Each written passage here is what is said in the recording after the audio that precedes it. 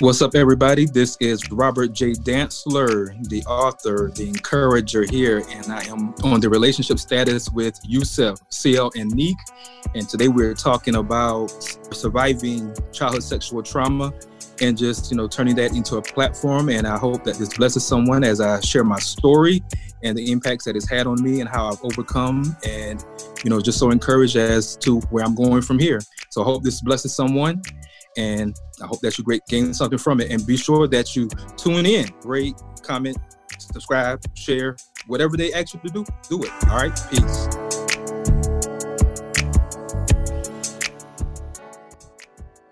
Welcome back to Relationship Status. It's your girl, Neek Cruz. CL Butler. And your boy, Yusef in the building. And once again, thanks for listening. You can catch us on relationshipstatuspodcast.com and anywhere you listen to your favorite podcast for free. And don't forget, if you want to join the conversation, make sure to give us a call, 843-310-8637. It's 843-310-8637. And email us at relstatpodcast@gmail.com. Neek, what's happening? Yeah. Did you conquer the girls this week, or did they conquer you? No. I conquered them. All this is almost over. I am good. However, I did have an accident this week. An accident? I cut myself. Yeah. Oh, Lord. A razor cut or what? What you cut yourself? No. I have we have these pans from like a restaurant that went out of business. They were selling pans. So we have these big, giant, like real heavy pans on top of the refrigerator.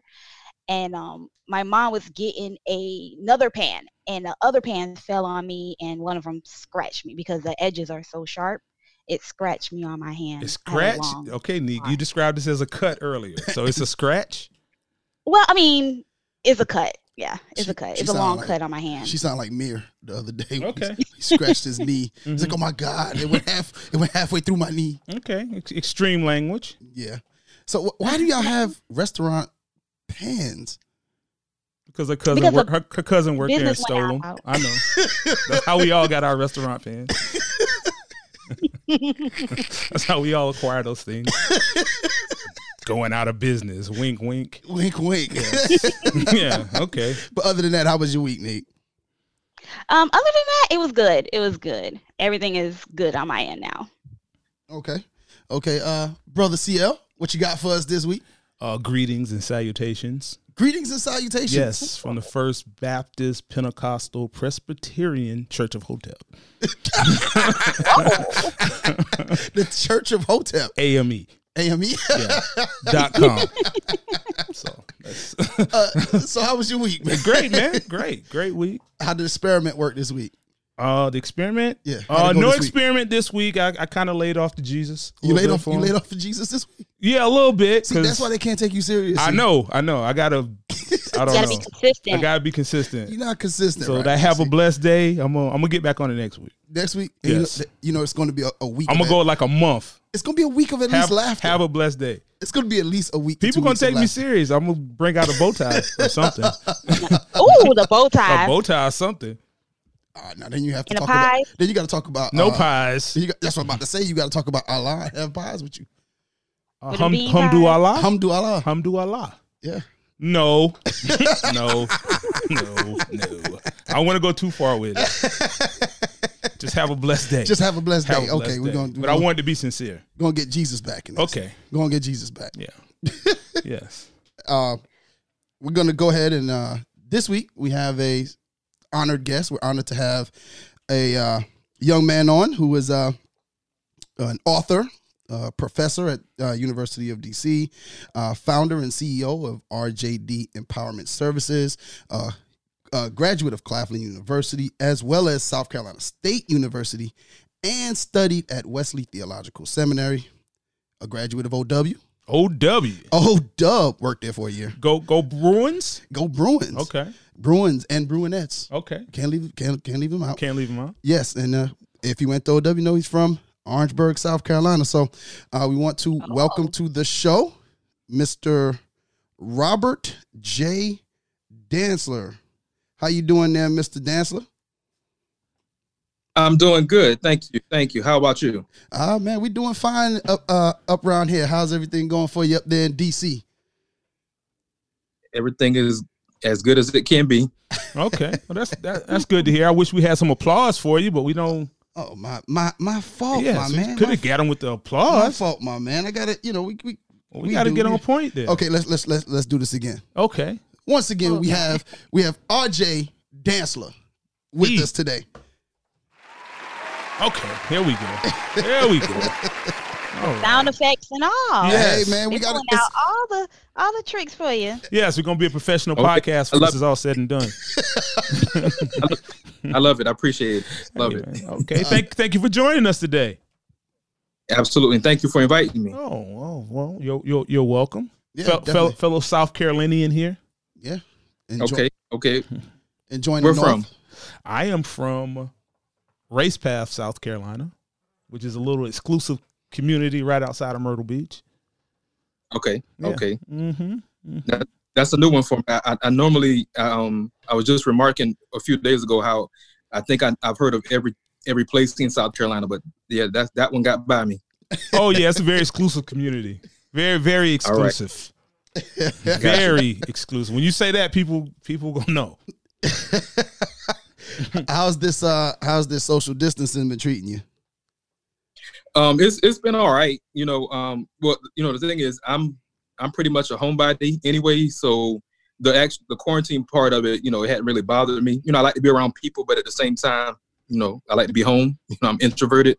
The social distancing, I kind of do that anyway. I just kind of like, I'm gonna stay over here, you stay over there, and let me pick up my groceries, let me go through the line, and go back to my car, and I'm going to the house. So it's been all right.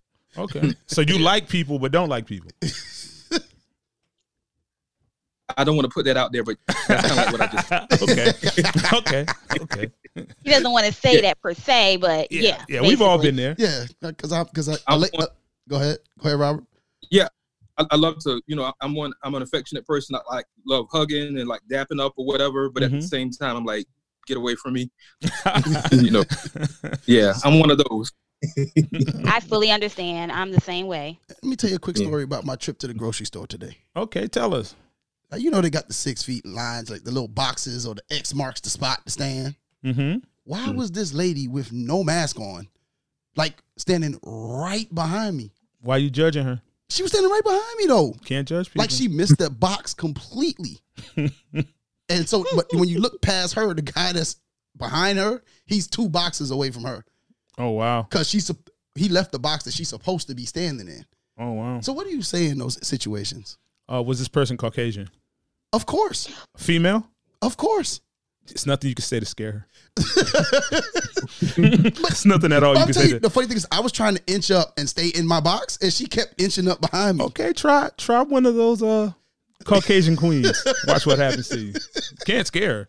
No, man, listen, I wanted to say something, but I couldn't. You did the right thing. I just kept inching up, and she just kept coming. Okay. I just couldn't even. Okay.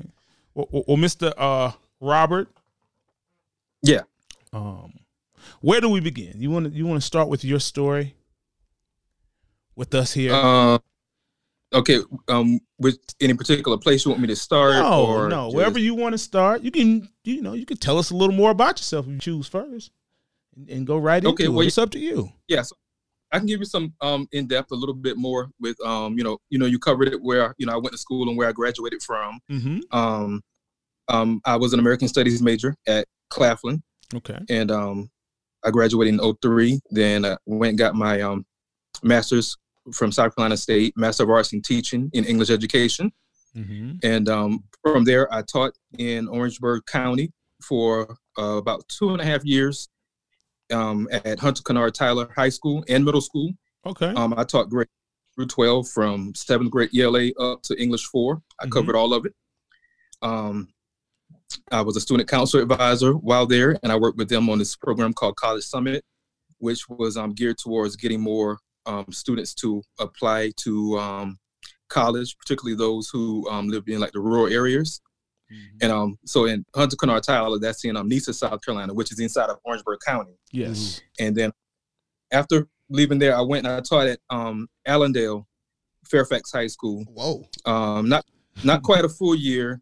I ended up resigning, and because I took another job in Beaufort, South Carolina, at the Technical College of the Low Country.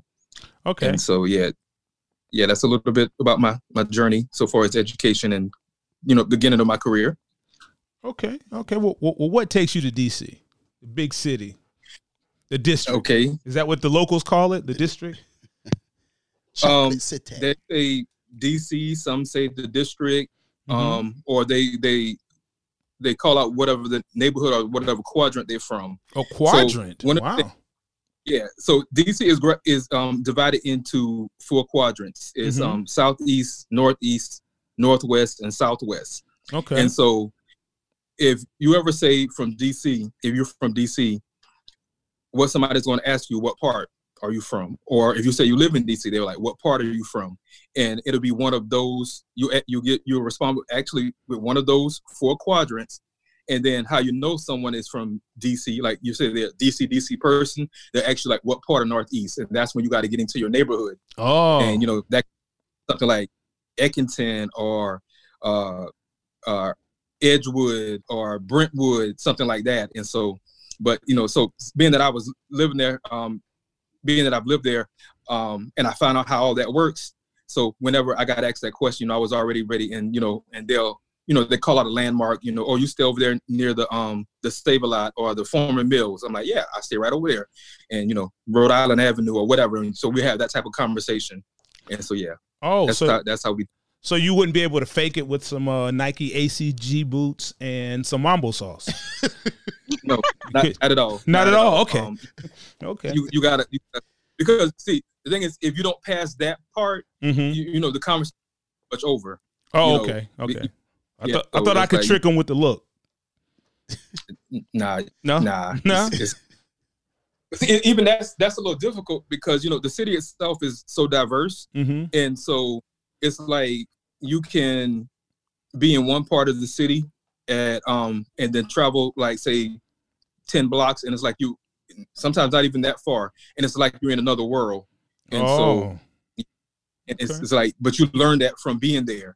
It's something you have to experience. It's like I can tell you about it, but it's different. You have to experience it. And so like like for instance, when I first moved, and I'm going to tell you like what took me to DC. Okay. So like when I got there, I was staying in what they call Upper Northwest DC, and so there is a difference between Upper Northwest and Northwest DC, and pretty much that difference is a socioeconomic type thing. Pretty much. And so I was attending seminary, which is why I went there. And I'm getting to the backstory on that. And so I was staying on campus, and then I remember going downtown one day. It was one of the first times I took the bus, and I remember getting off the bus, or maybe I took the train. I had to transfer to a bus, and I got off at Chinatown, and I looked up, and when I saw across the street, and if anybody's from DC, they know exactly what I'm talking about. I got off at Chinatown Metro stop, and I looked across the street where the Walgreens is, and there was this lady. She threw a drink at another lady and like totally missed her face and like was swinging at the lady standing like 3 feet away. And so I'm just looking like she ain't trying to fight, but I know I'm not in Kansas no more. I'm in a totally different area of the city. Oh, and wow. Then so take the X2 bus, and that's of course one of the buses that come through that area. And every time I taught a class and I say X2, all my students who are from DC, they went ooh, because that's the that's the bus that takes you to the hood, so to speak. Oh, okay. And, I didn't go into the hood, but my stop was on the way to the hood. So yeah, okay. So that's how that goes. So, but how I got to DC was back in 2012. I actually I lost that job that I started working in when I was in Beaufort, and and I had actually already been wanting to move to like the DC, Maryland area, because in 2011, one of my cousins moved up to Maryland to Howard County, which is like maybe 20 minutes from Baltimore. Yeah. And I visited her Christmas of 2011, and I absolutely loved it up here. And so I was like, if my bills could pay themselves, I wouldn't go back home. And so, but of course I had to go back. And then so fast forward the next year, I got a new job. Then I lost that job, and went through this big depression. And because at the time, I'm trying to bounce right back up and get back into the scene. I got to get me a job. I got to move. So why not start applying to jobs in Maryland and DC, because that's where I want to go anyway. The doors, I didn't get didn't get any open doors. I did get invited to some interviews, but didn't land any of those positions. Even to one point, I was actually living in Savannah, Georgia, and I remember catching the mega bus from Charlotte. Well, first I drove from Savannah to Charlotte, caught the mega bus to DC, interviewed. They loved me, everything, but it was something that they found in my background, and the HR person wanted to tell me about it, but she was like, I had to see what my limitations are, but she never called me back to tell me what it was. And so, and it was something with checking my references that she found out. And kind of like as I'm saying this, I'm like, I hope I'm not saying too much, but at the same time, it's my story. I'm just talking about what I'm talking about. But anyway, so again, I lost that job, went through the depression. I moved back to Orangeburg for a few months. And at the time, I didn't realize it was just part of God's design that I'd be back in Orangeburg at that time, because prior to that, I had been a caregiver for my grandmother who had Alzheimer's. Okay. And so when I got the new move out, and another family member had to move in with her. But during that time, as I was going through that depression, that gave me a lot of time to really pray and ask God, like, what's my direction? What do I need to do? And I realized that I had a call to preach, or what we would just generalize a lot of times as a ministry call. And I was like, well, I know that I have that, but maybe that's for later. But and actually, I remember being at Claflin's homecoming one year, and I was actually one of the judges for the step show, and another young lady who was judging, she looked at me and she said, we were engaged in a conversation, and she was like, do you believe you have a ministry call? Wow. And talking, and then she's like, Rob, I'm serious. And I'm like, I know you're serious, but I'm trying to ignore you right now. And so she was like, she had read a lot of my posts on Facebook, and she was like, they're theologically sound, and I think you should look into Wesley. So she sent me the information about Wesley. During that time of unemployment, depression, and just feeling overwhelmed, I actually applied to seminary, and that was the door that opened for me. And as well as a door opened also in Orangeburg to teach at OC Tech as well as at Claflin. So there I was stuck with making a decision. And, there were folks who say, well, you can just stay here and start fresh. Then there were some folks like, no, you need to leave Orangeburg. You need to get a fresh start somewhere else, because you've been here long enough. And so I listened, and with God's direction, I made that move to DC. And the day that I said yes, that I was going to go, my grandmother was being placed in a nursing home. So that answered the question, because everyone was asking, like, well, what's going to happen to your grandma? Who's going to take care of your grandma? And, really, actually, I was like, well, that's on my other family member now, because, I have to live my life. And so I went ahead. I remember the exact morning. It was Thursday, August 22nd, 2013, when I got in my car, hit 301 North, 295 North, all the way to DC. And what was interesting about that day was exactly 1 year after being terminated from that previous job. So 1 year later, I was stepping into a new season, so to speak. So yeah, that's how I got to DC. That's my story about how I got to DC. Okay. All right. Okay. Wow. Big difference than Orangeburg, right? Yeah, absolutely. One of the biggest differences is that there's always something to do in DC. Yeah. Okay. And if you're not doing something, it's because you choose not to do something. Yeah. So it's always something to do in DC. And then, you have the surrounding areas, Northern Virginia, Prince George's County, Maryland. You can take that quick trip up to Baltimore. Yeah, it's stuff, say if you want to take a day trip to New York, it's nothing, it's what people do all the time, Okay. There are a lot of folks who actually live in other places and come into DC for work. But yeah, it's always something to do. Okay. Well, let's dive a little bit into your story, Robert. Okay. How do we get to the point of even having this conversation that we're about to embark on? I'm sorry. Say that. What did you say? I said, tell us about your story, the story we're about to embark on. Mm-hmm.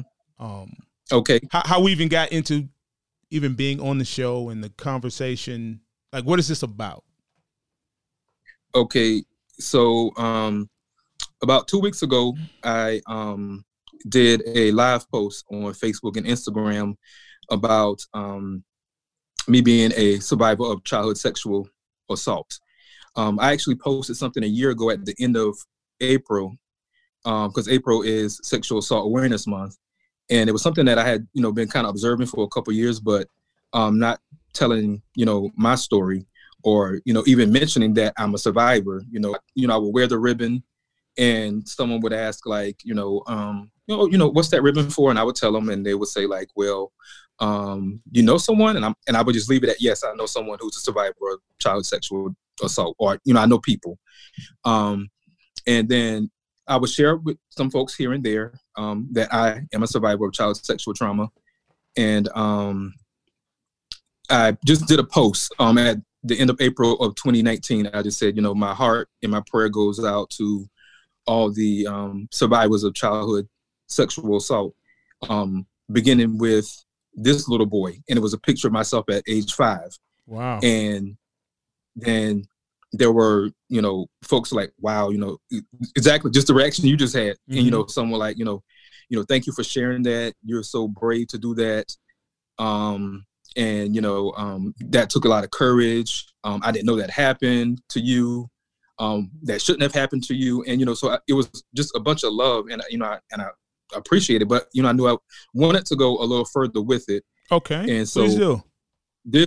This year at the end of April, I actually did a live post, and a friend from college, Natisha, reached out to me and, told me about your show, and someone, I don't remember who she said, but she said someone saw my post, who, the podcast, one of the podcast hosts, and wanted to have a talk with me. And I said, sure. I said, here's my number, and you can get my, my social media information. Either works for me.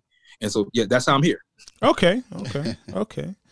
Now, with that happening, you at 5 years old, when did you realize it was actually sexual assault? Okay, so I didn't realize it was sexual assault until maybe I was somewhere in my late 20s. Wow. That's what I realized, that I had been molested. I've heard of the word, but I didn't know that it applied to me. And also because, when we think about, or when people say stuff like molestation, or they say rape, a lot of times they use those words interchangeably. And because I was like, it wasn't like someone tied me down, or, whatever, in that sense, like forcible sense like that. That's why I never made the connection. It was when I started to have conversations with people, and someone was like, you realize you were raped, or, that was molestation. And even when I started to hear people share their stories, I'm like, that happened to me as well. So yeah, I was in my late 20s, and maybe even my early 30s before I realized that that's what happened to me. And I just want to say 5 was the first time it happened, because it happened more than once. Okay, now to that point, RJ, you made a statement in your live that said, in the Black community, there's not a healthy conversations about sex, thus leading kids to explore and be open to basically the uglies of the world, where people can kind of guide you in the wrong direction that way. So, and then you said you didn't actually have a conversation until you were about 8, and you kind of wished that somebody would have had that conversation with you earlier. So what do you think, how do you think that has kind of, what was that feeling at that point when you realized that kind of conversation needed to be had with you earlier? Did you feel any kind of way towards the person that basically, I guess your grandmother raised you? So, well, so was it any anger towards her or anything there? No. So, well, first, none of the folks who raised me, they never knew that this happened, to me. And my grandmother passed in 2016. And so she never knew this happened. That conversation that I had at 8 years old, it came through from my aunt. And she also deceased. Matter of fact, she actually passed away 5 days before my grandmother did. Oh, wow. So that was a tough time for my family. We dealing with those deaths 5 days apart.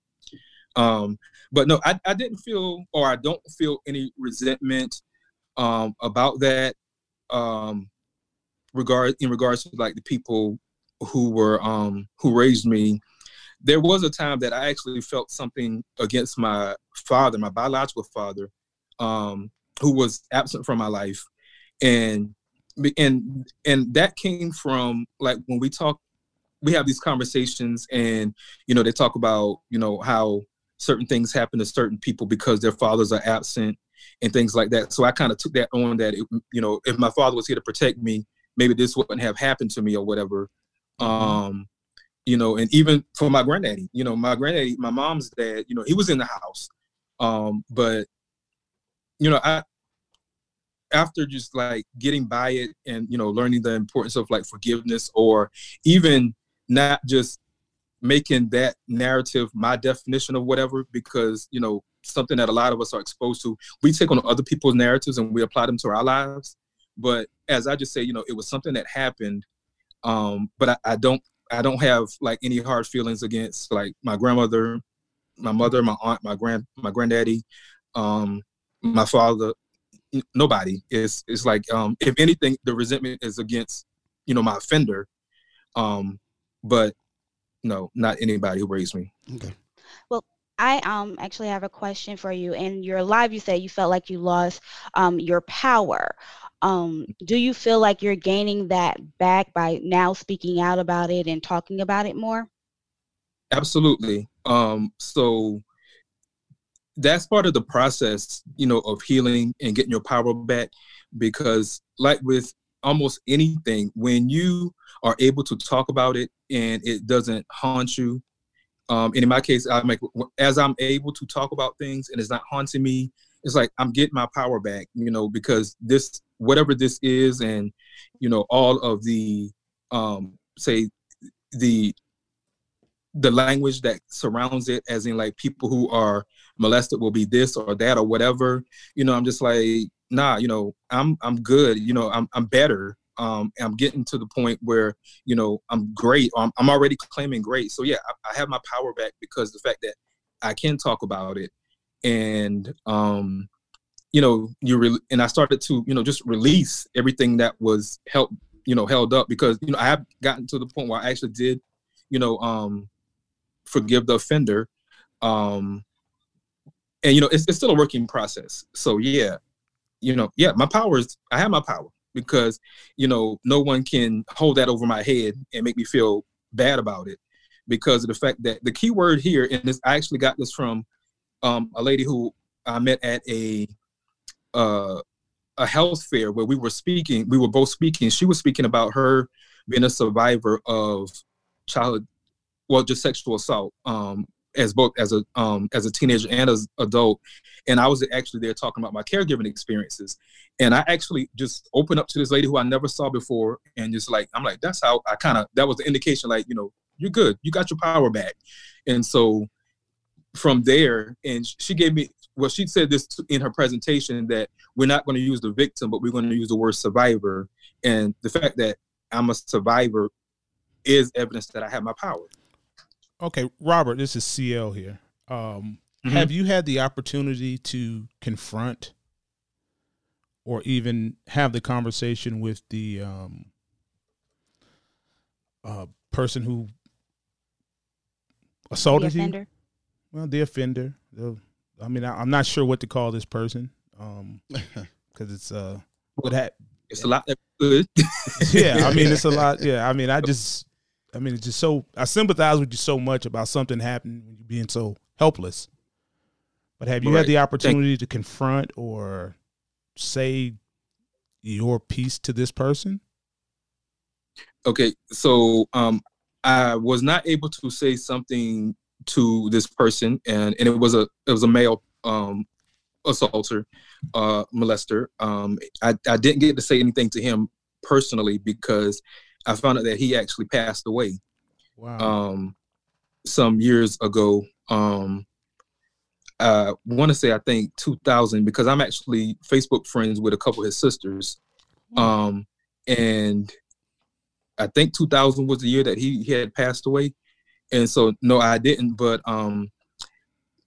the confrontation, so to speak, or the addressing of it, actually, or something that will be directed at him, it came through me actually writing a letter that was advised by my therapist. Because I have a therapist and I attend sessions. We all should. Can you hear me? Yeah, I hear you. Yeah, we got you. Okay.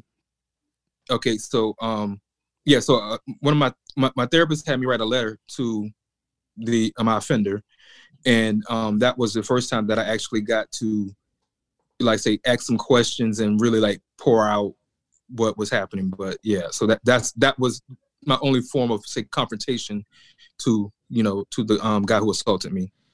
Okay. Arda Yusuf here again. You said that in your live once again, you said that you found the strength to say you can stop now. Where did you find that strength? Okay, so actually what you're referring to right there is that was actually in a poem that I wrote. And so I may have said it in the live too. I don't, it was just, I don't know, because I remember specifically it was in a poem because right after I did that first live, I posted a poem that I wrote about it as well. So that is actually something that I don't know. That was during that last time that I was assaulted. I was 12 years old at the time, and I was just there, and it just felt like the assault was going on, and it was going to continue going, and it was just, I don't know if it was like a out of body experience or whatever. I just said, you can stop now, and that's what happened. That's how it came to an end. I'm sorry. Is that how the abuse came to an end? You said.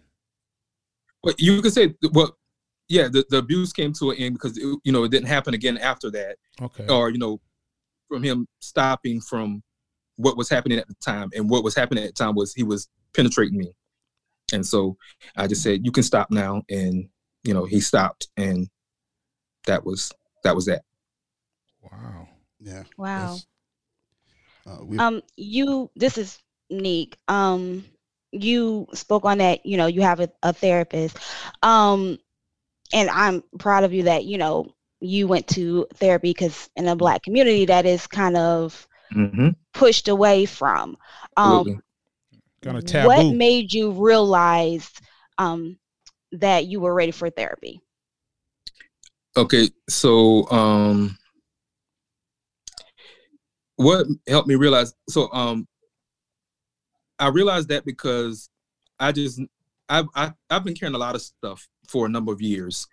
I'm one that people come to me with their stuff, and I'm helping them with their stuff, but I've never worked with my stuff, so to speak. And so when things started to just weigh heavily on me, and it's you can only suppress for so long, and I remember, matter of fact, 3 years ago, a failed relationship situation left me very depressed. And matter of fact, it was for the entire month of May, it was I was just like somebody else. And therapy had been recommended before, and I was I wasn't at first. I was like, no, I'm good, I don't need that. Then when I heard it the second time, I was like, okay, well, it's not so bad, because again, I'm carrying so much stuff, and and I don't know what to do with it, but I know I need to put it down, and but where do I put it? How do I even let it go? And so I remember speaking to my pastor, and he talks about, he has a therapist, and I have a Black pastor. And he mentioned it, and then he gave me the information, and then I didn't call, and it was almost 2 years ago. And then if something happened, he just said, hey, are you still thinking about going to therapy? And I said, yeah. And so he gave me the information again. And it was, I got that feeling. I'm like, no, my pastor, he's going to follow up again. He's going to follow up and ask, did I call? And so I went ahead and reached out to the therapist, and sure enough, my pastor followed up and was like, did you call? and I'm like, yeah, I called. And so it was pretty much, so I can't like really pinpoint the actual date, but I knew for at least 4 years that I needed to start this process. And when it finally did start, and actually not long ago, it was like say September, October of 2019 when I started my sessions. And yeah, and so it was like, and so I don't know if it was something that my pastor was sensing, that he was like, you know, there's greater for you, but you may be standing in your way because, you know, you don't know how to filter out these things on your own. And so, yeah. So I hope that's answering the question. Yeah, you did. Now, your past trauma, has it affected your personal and romantic relationships in a negative way? Or have you been able to, because I know sometimes when you date people, you may share things with them. Mm-hmm.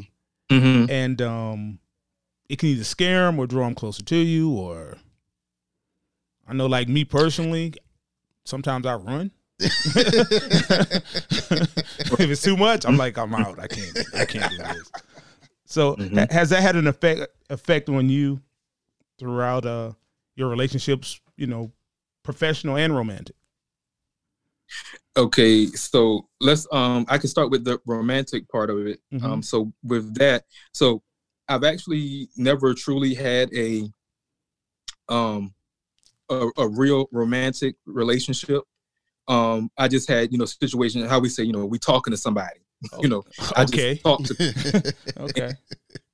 And so, and I do think that there have been times where I've scared folks off because of sharing that. And, you know, some people, you know, I don't know if it's because their experience with someone else who has been molested or not. Mm-hmm. But I know that, you know, so I've not had those. And a lot of times also because of the issue of trust. Okay. You know, you know, I you know, like, who can I really trust, you know, like, and then also the thing is the lines were extremely blurred to romance or whatever, or thinking that, you know, I've learned better since, but a lot of times with romance always came sex. Okay. And so, you know, I had a very, like I said, the lines were blurred, like extremely rough when you talk about romance and sex. Like you think they go hand in hand. And sex was where I started a lot of times. And if that's where I started, it was also where everything stopped. Okay. Because, and so, you know, I made some poor decisions, and I say poor decisions. I don't call them regrets because, you know, I can't change it now. And, you know, I use those as, you know, like say building blocks or lessons learned, you know, things to learn from.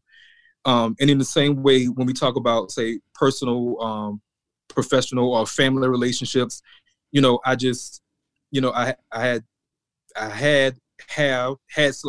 issues with trust, you know, because a lot of times when we, for anyone who has experienced any type of trauma, or you make those associations when you see certain signs, like, okay, this is somebody who's going to do this. And so I want to stay away, and, you know, you just don't draw to people. And, you know, I wouldn't allow myself to open up. You know, I've had friends, they was like, you know, I tell you all my business, but I don't know nothing about you. And so it came from like, you know, I don't know if I tell you, you know, I don't know what you're going to do with it. You know, are you still going to be my friend, or are you going to disown me if you know one of my family members, or you going to, you know, are you going to run and tell it? So the best way I just dealt with it is just keeping everything to myself, and which, you know, at a point where I didn't have any boundaries, I started to create boundaries that kept people out or kept people away from me, and things like that. So, yeah. Oh, wow. Well, I mean, it's very unfortunate, but you wasn't allowed by being, assaulted to even have the right foundation to start off with. So you're kind of right. I don't want to say forever. You're forever a survivor, not a victim. Yeah, absolutely. Yeah, absolutely. And what you just said is something that my therapist actually pointed out to me, was like, pretty much a paraphrase it, show yourself grace, because you didn't have a choice in that matter of because of what happened to you. And so is it now that you're older and you know how to make better decisions, flow in that lane. Okay. The sex talk, you mentioned something about being younger. I mean, when you were younger, just from what you've experienced in your personal life and through education, what do you think is a good age for parents to start this conversation with kids? Because this happens way more often than we want to actually admit. Or that's reported. Yeah. Absolutely. So about what age you think it should kind of start the conversations? As early as the child is able to understand and comprehend, and that can be as early as 3 years old. Wow. And because even if you have to tailor the language, where we might not use the biological terms, but use our little household or around the neighborhood terms when we talk about stuff like say if this is a pee or a wee or something like this, or this is your butt, or those things. Even if we have to tailor the language for that, you have to start early, because like I said, it happens. 5 was very young, but there are also instances of people who have been violated younger than that. 3 or 4. I have a friend who mentioned that they had that talk at 4 with a family, with a mother had to talk, and it was like 4. What did you know at 4? They said, well, I had to. She said, because I had a family member who tried to touch me, and thankfully she was able to tell someone that happened, and it was like no one should be touching you there. So yeah, it's almost like you can say it's never too early. It's never I know a lot like to say we're gonna wait till you're 12 or even 16. And that's way too late. That's way too late. Yeah. Yeah. Now with it happening so young, did you actually tell someone and they just didn't follow up? Or did you try to bear this whole burden alone? So I never told anyone as a kid, because it's like you kind of get a sense that it's something that you're not supposed to be doing. And so again, so we're grown here, right? Yes, we are. I try to be. Don't go too far. Okay, so where I'm from, or maybe even a lot of places, we growing up, we hear about this thing called hunching, normally from our peers. Oh yeah, that's very Southern. Yes. Yeah. And what people now, they call it now dry humping, but we say hunching. So we knew about hunching. You had to go hide behind the house, or go hide in the room. You got to, somebody got to look out, make sure nobody watching or whatever. And so, that's how that happened. And so, and I remember a couple of my friends, they got fussed at because it either was a aunt or a mom. It was an adult caught them in hunching, just humping with your clothes up. And so, and then, you would hear somebody reacting. And then, even at my house, I remember telling my grandmother about that or whatever. And she was like, make sure you don't do that. And, she even like stopped me from going to those people's houses or whatever. Okay. And so it's kind of like, you knew that this stuff wasn't supposed to be happening. So in my mind was, if I tell, I'm going to get a beating. And so, so that was my little 5-year-old mind was that, or my 7-year-old mind. Yeah, but you shouldn't even been having to process this type of stuff. Not at all. At that age, yeah.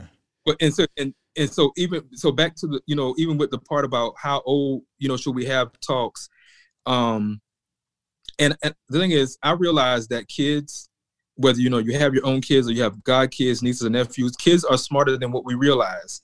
And the way I realize that is when I think about how much sense I had as a kid. So, when I heard one of my little cousins say something, or she posted on her Instagram, and I didn't snitch on her because, I don't want her to block me. But like when she posted something like, these teachers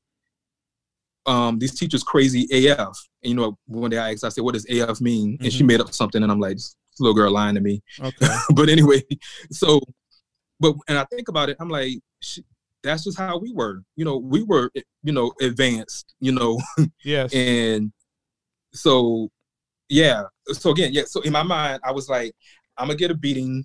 I'm going to get in trouble if I say something, if I tell what happened. And so, but I don't want to get a beating. So that's why, I didn't tell. Okay. Wow. Hey, RJ, you said something that I wanted you to kind of expound on a little bit in your live. You said, I consented without knowing why I consented. Do you mind maybe expounding on that? Yeah, absolutely.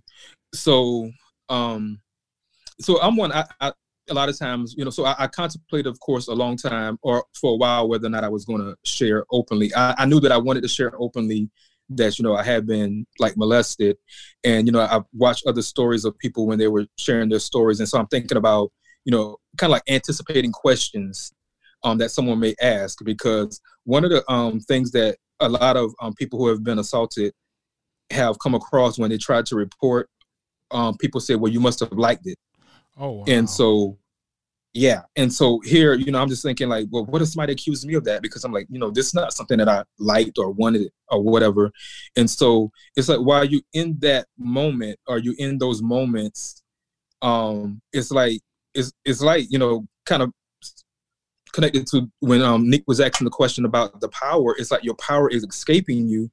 And it's like, it's like, it's like, do I say no? And then also it's like in that moment, it's like you're being, the moment of manipulation, which you don't realize at the moment. Or what was happening to me was like, someone was like, well, was like, are you scared? You don't got to be scared, like it's not going to hurt or whatever. And it's like, there's a curiosity that's happening there. And then there's also, it's just like so much is happening. And so it's like, the next thing I know, it's like, there we are in this act. And I'm like, and I never wanted to, like, I didn't want that to happen, but it's like, I couldn't stop it from happening because, it's like, I said, okay, well, I guess we can try, I don't, I don't know if I said that with my mouth or whatever, but I'm just saying it's like, maybe because the act started to happen, maybe there was some type of, okay, green light, to go and do that. Yeah. Okay. Wow. That's deep, man. Yeah. Very deep. Are there a lot of support groups for adults in the same situation, whether that's virtual or in person, that people may be able to reach out to? And I have found some Facebook groups, but what's interesting, and I actually have joined some, but it's like the communication is like, it's not consistent or whatever, or maybe I don't check often enough. But there are some things happening there, but I think that there needs to be more, because this happens so often and it's not there, and it's also. And because it's a couple things that's there. One, there are people who don't know how to approach the situation, to make room or to make spaces for that.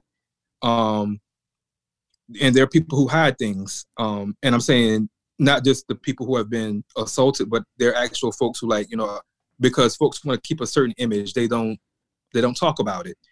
And so there isn't a whole lot. I just found very few. I'm sure that there's a lot more, but so I started off by actually seeing like YouTube videos of other men who were sharing their stories, and but it's like you really have to go looking for them, or happen to stumble across them. Yeah. And so, yeah. So. Wow. Man, you got us. Very rarely are we speechless here. Yeah. I mean, there's so much courage involved in this. Yeah, definitely. I definitely applaud your thank you. Courage here, man. Very few people, I think, are able to. What's the word I'm looking for? They're able to candidly speak openly about it, and I know it took you a while to get here.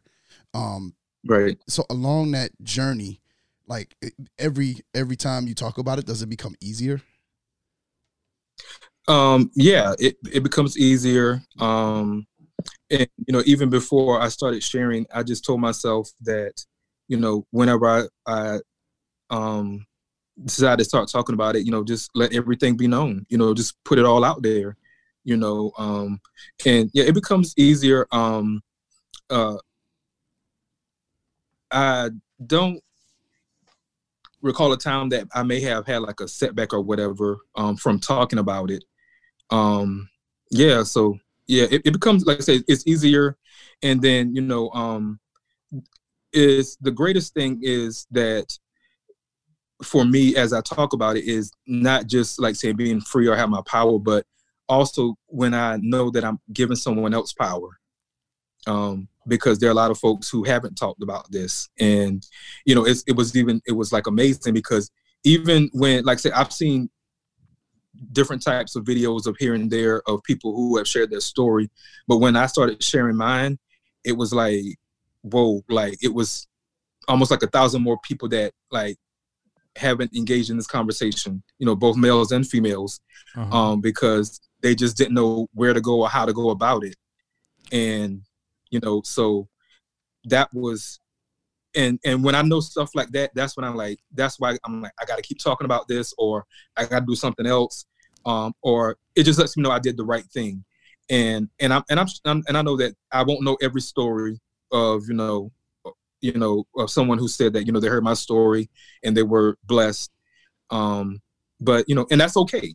But it's long as I know that it's gonna impact someone, even if they're just getting more information, that helps it. That makes it easier for me to keep talking about it. Wow. Okay. We're gonna take a second and right now and get into your books, the author side of Mr. Danson. Okay. Yes, sir. Grandma's Hand-Me-Downs. I read one of 3 books, right? One of 3 books. Grandma's Hand-Me-Downs. Yep. I Know. And what's the other one? I Know the Day. You looking for me? Oh man, no, I'm not looking for you. Boy, you put me on an island. Okay. I'm sorry. Know This: 9 Essential Principles to Know as Your Journey Towards Your Destiny, and What's in the Day. Okay. Well, tell us a little bit about the first book. Yes. Which is 2014. You did 2 books in 2014 and 1 in 2016. Tell us a little bit about the first, second, and third book, respectively. So you said the first one, and then what again? Well, first, second, and third? Yeah, the first, second. Just tell us a little bit about all 3. In order. Okay. Yeah. Okay. Yeah. So, Grandma's Hand-Me-Downs. That was that's a tribute to my maternal grandmother, who raised me. My mother was she passed away when I was 12 years old, and she and part of her story has become my story as well. She had my mom. She was diagnosed in her early 20s with schizophrenia, and she got pregnant with me at age 29, and she was told that she needed to abort me because they figured she wasn't capable to raise a child. And this story was told to me by my aunt, my mom's sister. She was in the actual abortion clinic with my aunt and my granddaddy, her dad. And she found out during that visit that she was 4 months pregnant. And the significance there is that in South Carolina, they can't abort, or they don't abort after the first trimester. So like I just made it, like literally, I just made it. And so you've been surviving since you started. Yeah, that's my life story. Wow. And so, she and she was the only one of her siblings who didn't have a child at the time, and she had already been an aunt for 10 years. And so, but And the way my aunt told me the story was that, you know, she just like her spirits lifted. But so at the time, my grandmother was actually living in DC. My grandmother made preparations for my mom and my aunt to come back up here. My aunt has a daughter, but they didn't want to leave. And so my grandma was like, well, I can't leave that baby. And I was born a month and a half premature with a heart murmur. And so my grandmother gathered her life and moved back to Orangeburg and raised me. She and my mom were there. And, you know, my like I said, my mom passed. And my mom also was diagnosed with ALS. Which is also known as Lou Gehrig's disease. And so, you know, pretty much like say, you know, after her passing, and my grandmother was always there, but it's like this, you know, my grandmother was, you know, she did everything, you know, she was always there. And she used to always be saying these things that used to get on my nerves. And are you, you know, I'm like, Grandma, why are you always saying that? Like, what does that really mean? Like she would say like, you know, be yourself before you be by yourself, or, what was another one? She used to say, a good laugh will do you all the good. You know, I would hear it. Or, you know, manners will take you where money won't. I know a lot of people have heard that. And then I'm like, Grandma, what does that really mean? She never told me what it meant. But these sayings that she used to say, those were like the foundation of my life. Okay. You know, where I got my values and my morals from, like, you know, where I got the beginning. With these things that she would say me, and so in the book, what I do is I tell a short story about how, you know, one of the happenings when she said one of these things, and how it, you know, influenced me into my adulthood, as in sharing what I believe the message she was telling me, as well as the lesson she was teaching me. And then with each one, I also like wrote a poem, as if, you know, it was my grandmother sending me this message. So that's how I came up with that. But grandma's hand-me-downs, the lessons that she actually handed down to me. Wow. Through those same. And you said she was in DC? Your grandmother? When I wrote, no, not when you wrote the book. When you were younger, she was in DC. No, she lived in DC before I was born. Up until I was born, like I think she moved in like 1975. Okay. And see, I was born in 1980, and so like she was working a live-in job, whereas like, you know, she did like domestic work, and you know, they provided her, you know, her housing as well. That was part of her, you know, pay.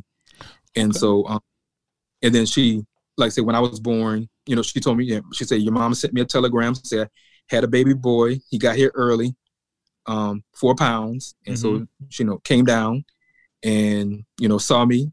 And she told me, she said she almost passed out. She said, because out of all her grandchildren, I was the smallest one. Oh, wow. And so, yeah. And I remember her actually saying that my uncle, who was dating my aunt at the time, you know, they did get married. He walked up and said, "You ready to be a grandma again, aren't you?" And it's funny because I remember she said that several times, like when I was young, but I never thought about that again until this point, like as we're talking. And so, yeah, like I said, yeah, she went and got her stuff, and she moved back to South Carolina because, you know, my mom and my aunt didn't want to move the DC area. And what is interesting about that, both my cousin and I, we now live up this way. Wow. Came back full circle, huh? Exactly. Okay. And so, and I told her, when I moved up, I said, you realize, I said, you remember we were supposed to grow up here. And she was like, yeah. And I said, well, look at us. We up here now. Okay. Okay. Yeah. Now, what's the second book? So the second book is called What's in a Day. And it's a collection of some inspirational writings that I've done. I post a lot of my inspirational writings like on my social media. I used to do them with my text messaging a whole lot. I recently stopped because I got a new phone. Okay. And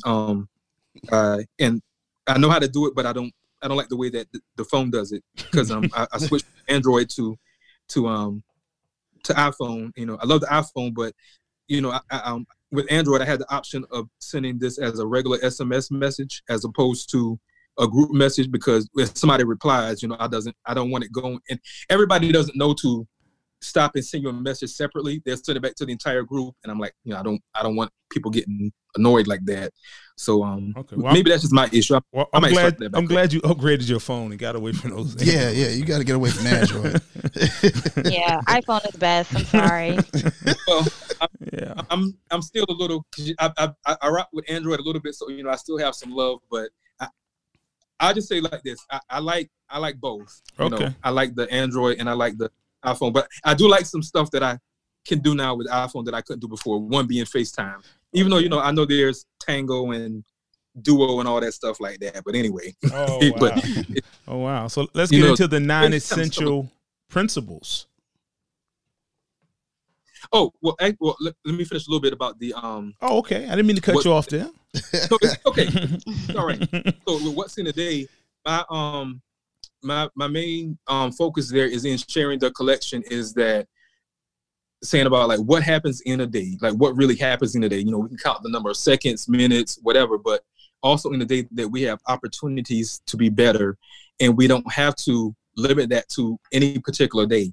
Okay. And so, like for instance, you know, we don't have to wait until January 1st to resolve to be better. I can set a resolution anytime throughout the year. Okay. You know, we don't have to wait till Valentine's Day to show people we love them.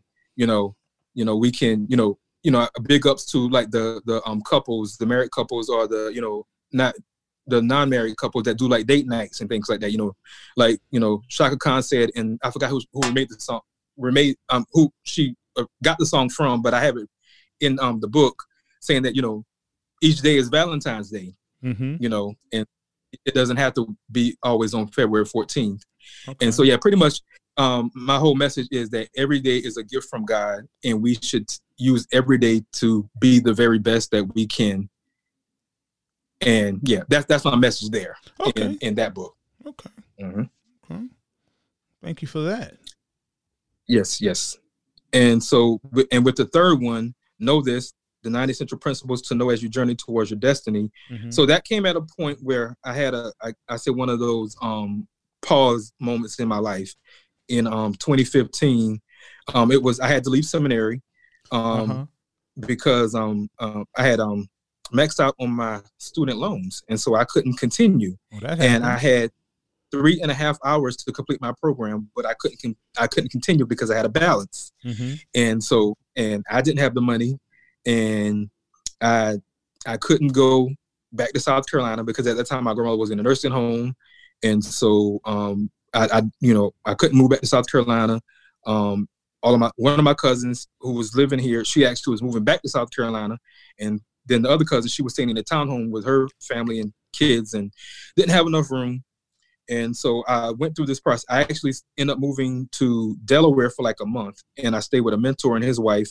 And then I moved back to DC. One of my friends had an extra room and was like, hey, you can stay here till you get on your feet. So I moved back into DC, and I hit the ground running.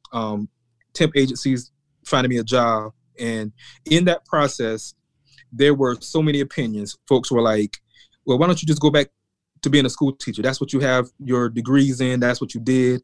And, you know, I'm like, that's not for me. And it was just so hard getting people to understand that. It was like, well, you know, you got a salary, you got benefits. It's something you can do. And I'm just like, that is not what I want to do. I said, if I do teach, it'll be at the college level. I can't do the school system anymore. And I even thought one day of going into that until one day, a young lady I was in seminary with, we were having a conversation, and I said, well, yeah, I think I might want to just go ahead and get something just for the time being. And she said, you know what it is that you really want to do. And she said, so stick to that. She said, forget what everybody's saying. You know, she's like, if, you know, you say you have faith, you know, keep walking by faith. And so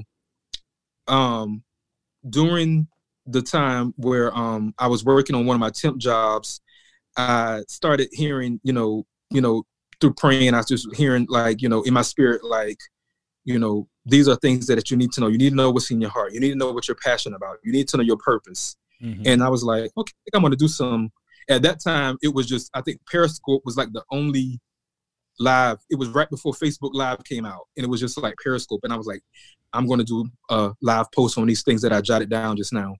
And then it hit me like, hey, this is your next book. So I started writing the book. And so in the book, I'm writing about, these are things that we need to know about ourselves, because a lot of times we end up living somebody else's dream. You know, it's a parent, a grandparent, or aunt, or somebody who didn't get to live their dreams, and they're trying to live their dreams through someone else. Or even just someone who just wants to limit you, say like, this is what you need to do. And I'm just like, but I know that my heart is calling for more. My purpose is bigger than just being in a classroom or just doing this. I know it's something more. And so I started writing about like how I discovered like when my seasons changed, or using examples of that, how I found out what's in my heart, how I discovered my purpose, and, you know, how we can discover passion, you know, what we're passionate about, and, you know, even knowing ourselves, knowing what we believe in, because again, a lot of these things are just passed down to us, and we don't take time to question or consider it, or even define what it means, you know. So that's how that came.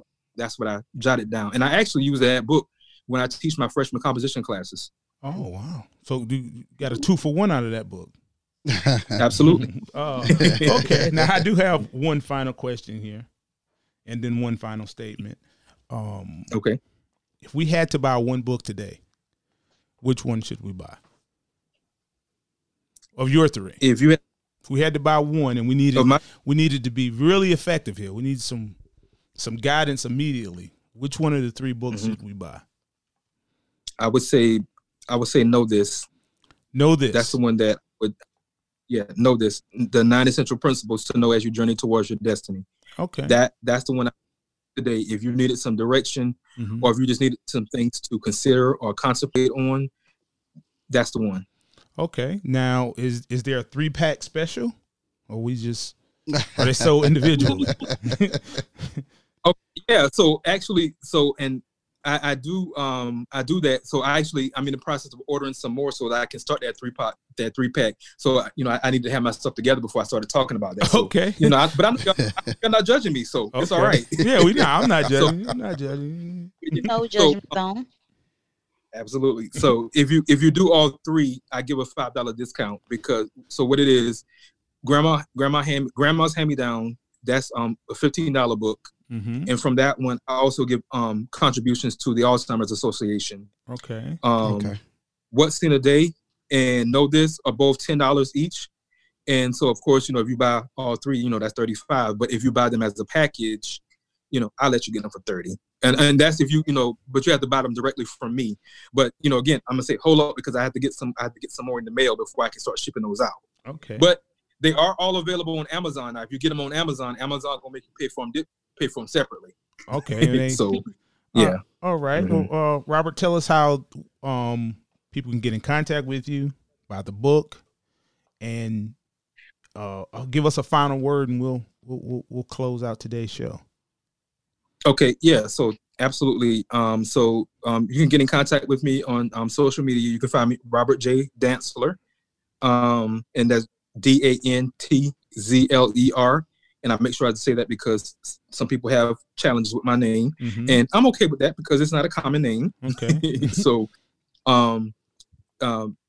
also on Twitter and Instagram, you can find me at I'm at RJ Dantzler on both of those. I created a TikTok, but I haven't started using it. Slow I have down, some Rob. ideas. Because, slow down. Slow down, man. All right. But I think my name on there is, but I don't have any content on there right now. So I can, you know, we can hold off on that one. Okay. So, okay. Yeah, because I created it during the end of the semester, and so I haven't had any time to play around and be silly with it. Okay. But yeah, so that's my Instagram, Twitter, and my Facebook.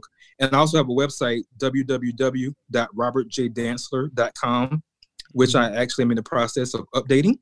Okay. And yeah, so you better get on the ball. We plan for you to sell some books.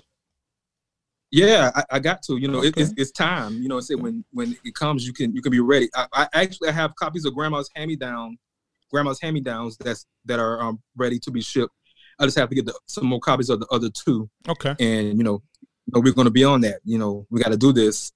And so in closing, or say my final thing, first, I just want to say thank you to the three of you, CL, Yusef, and Neek, for having me today and giving me, space and opportunity to share some more of my story. And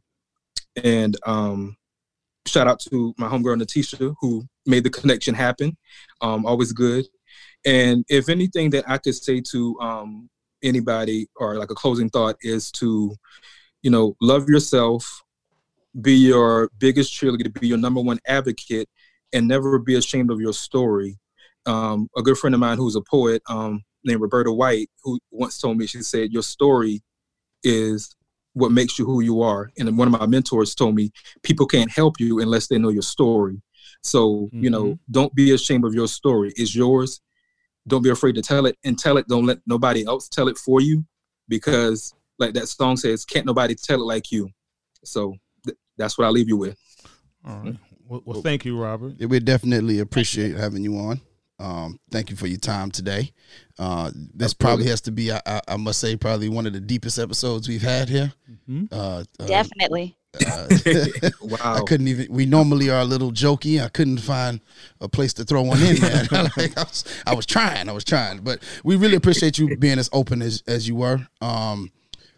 With this, I think we hope that somebody is able to learn something and maybe can be encouraged to share their own story so they can start to heal and congrats to everything that you've achieved.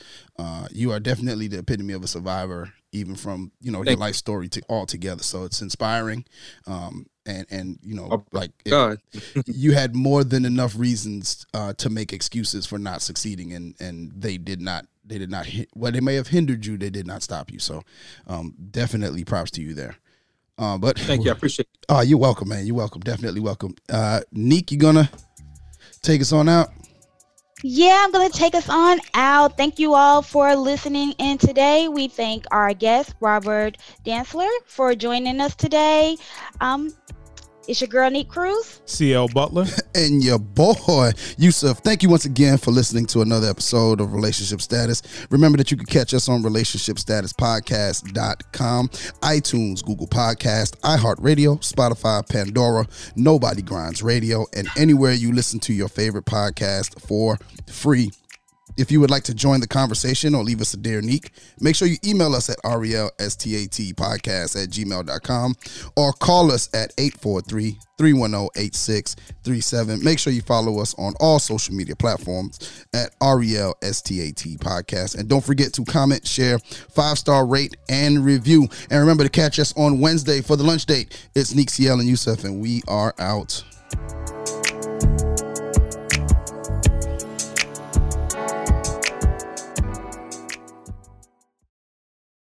We're still on? Hey, Robert.